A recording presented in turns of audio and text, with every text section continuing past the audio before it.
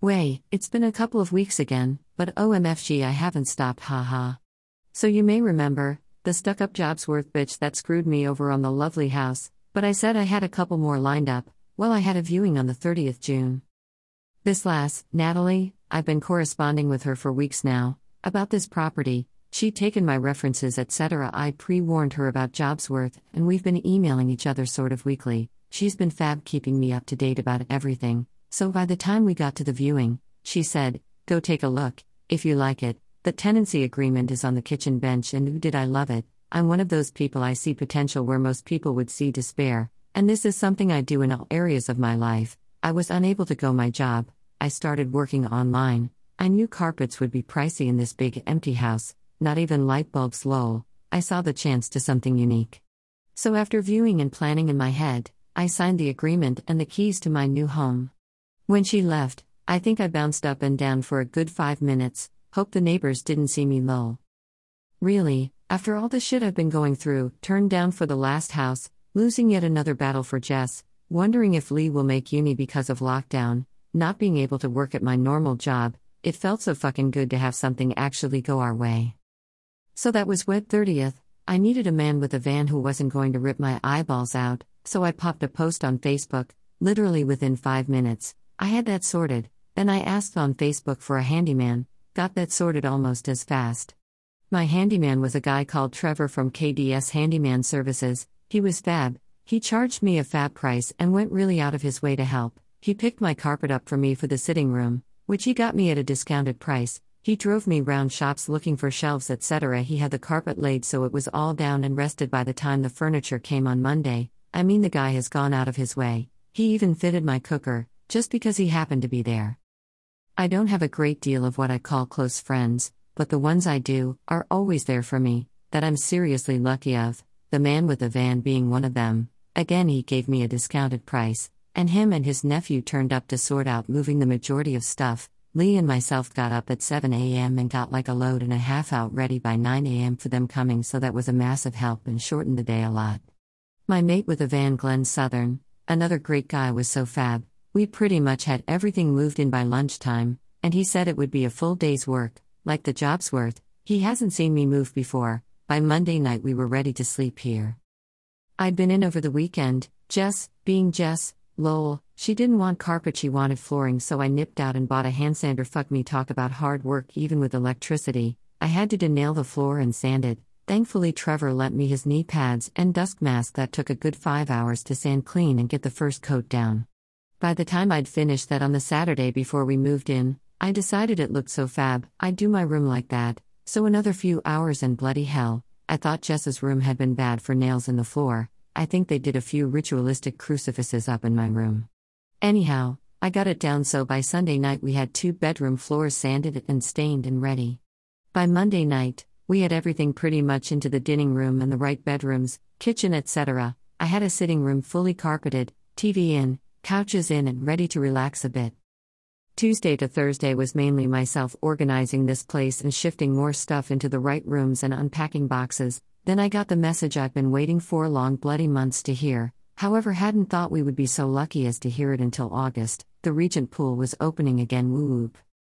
We opened back up on the Thursday. My first shift was my usual Friday night. Can you guess what I did Thursday night lol? Mind I was exhausted with all the moving etc. and we booked from 4 p.m. till 11 p.m. Do you know what? By 9 p.m. I was fucked lol and had to call it a night, but it was so good being back there, playing pool again, my baby, my love, haha.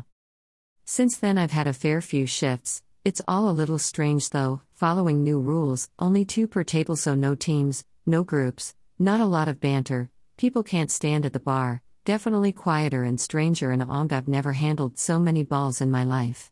After each table is finished, I've got to brush table, disinfect the table, wash the balls, disinfect the chalk, the trays, the cues, the triangles. I came home tonight and my Jess kept smelling me because I smelt like bleach lamau.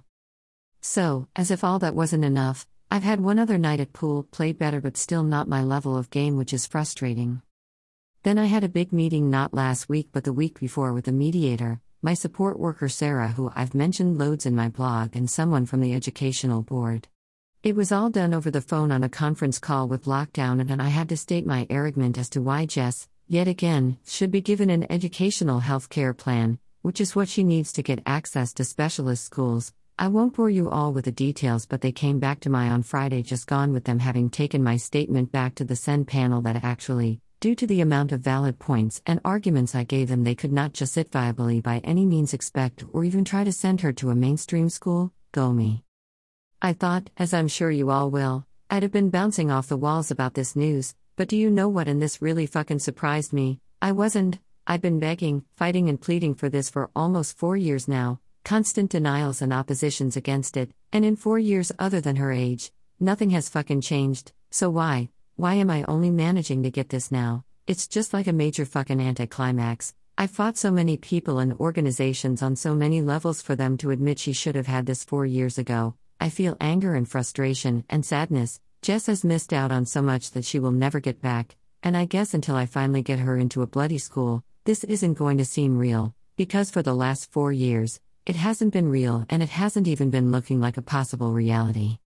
The impact this has had on all of our lives, on my jobs, my mental health, fuck me, I went over 15 years without happy pills, and within 6 months of being back in this country, I had no choice than to go back on them, which I've not been able to come off in the last 4 years because of how fucking hard everything in this life is. I've been close to suicidal thoughts, but between playing pool, working at pool, since I started working there, I think I've self-harmed once or twice, nothing major, usually something to do with fighting Jess's corner and getting battered there, but since working at the pool, I've not once tried to top myself. Bonus point to me, lol. And OMFG, that's not even everything caught back up yet, lol. It certainly has been a busy 2 to 3 weeks, lol. So before I go on to the next little bit, think that's almost the last, lol. I also want to say a big thank you to a few others who have helped me move, in one way or another. I'm not explaining what each and everyone did for me, as I'm not sure that's appropriate, not sure if that's even the right word, lol, but they all know what they did for me, and for what they did, they have my never-ending thanks and appreciation. So Caroline Taylor, Debbie and Eddie Barnes, Keith Morris, Colin Finn and Stephen Trump, thank you, heart. So my last little bit, save the best till last, haha. Lee, even with lockdown, without the best software access he could have had, made it into first choice uni in Glasgow. Fucking get in. We need to sort all the financial stuff and accommodation etc., but I'm so fucking proud. This kid as well as never had a lesson in an English classroom, passed functional courses, passed GCSEs while doing an intense college course, and has now got onto an intense uni course, packing 4 years into 2. This kid has helped me so much over the years, and now, as always, I'll do everything in my bloody power to help him. Proud doesn't even come close to how I feel. And, you can all go pour a stiff drink now, haha. Really, after all the shit I've been going through, turned down for the last house, losing yet another battle for Jess, wondering if Lee will make uni because of lockdown, not being able to work at my normal job, it felt so fucking good to have something actually go our way.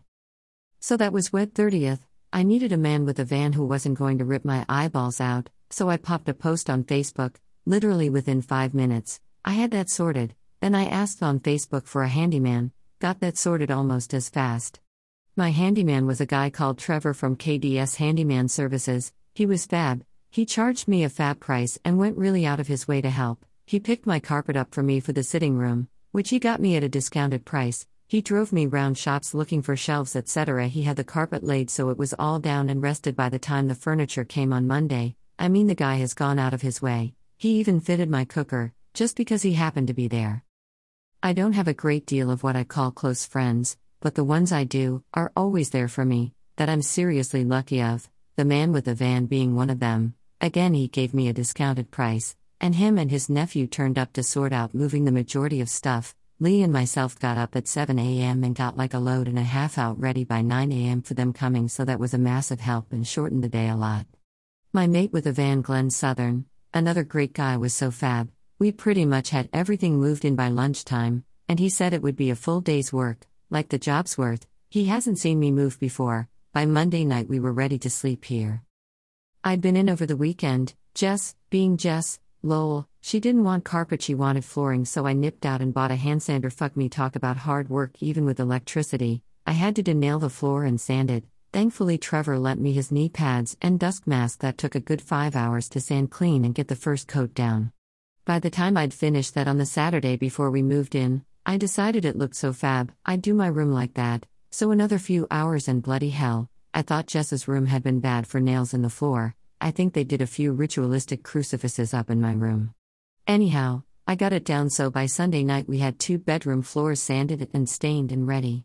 By Monday night, we had everything pretty much into the dining room and the right bedrooms, kitchen etc. I had a sitting room fully carpeted, TV in, couches in and ready to relax a bit. Tuesday to Thursday was mainly myself organizing this place and shifting more stuff into the right rooms and unpacking boxes. Then I got the message I've been waiting 4 long bloody months to hear, however hadn't thought we would be so lucky as to hear it until August. The Regent Pool was opening again. Whoop. We opened back up on the Thursday. My first shift was my usual Friday night. Can you guess what I did Thursday night, lol? Mind I was exhausted with all the moving etc. and we booked from 4 p.m. till 11 p.m. Do you know what? By 9 p.m. I was fucked lol and had to call it a night, but it was so good being back there, playing pool again, my baby, my love haha. Since then I've had a fair few shifts. It's all a little strange though, following new rules, only 2 per table so no teams, no groups, not a lot of banter, people can't stand at the bar, definitely quieter and stranger and I've never handled so many balls in my life.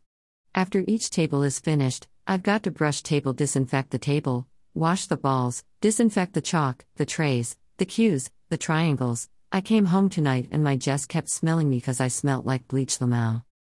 So, as if all that wasn't enough, I've had one other night at pool, played better but still not my level of game, which is frustrating.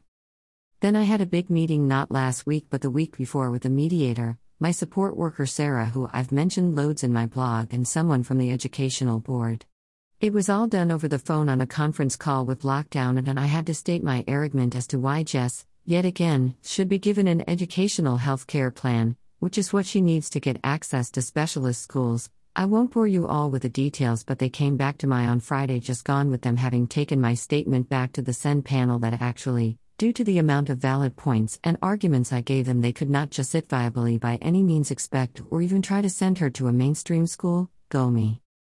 I thought, as I'm sure you all will, I'd have been bouncing off the walls about this news, but do you know what? And this really fucking surprised me. I wasn't. I've been begging, fighting and pleading for this for almost 4 years now, constant denials and oppositions against it, and in 4 years other than her age, nothing has fucking changed, so why am I only managing to get this now? It's just like a major fucking anticlimax. I fought so many people and organizations on so many levels for them to admit she should have had this 4 years ago. I feel anger and frustration and sadness. Jess has missed out on so much that she will never get back, and I guess until I finally get her into a bloody school, this isn't going to seem real, because for the last 4 years, it hasn't been real and it hasn't even been looking like a possible reality.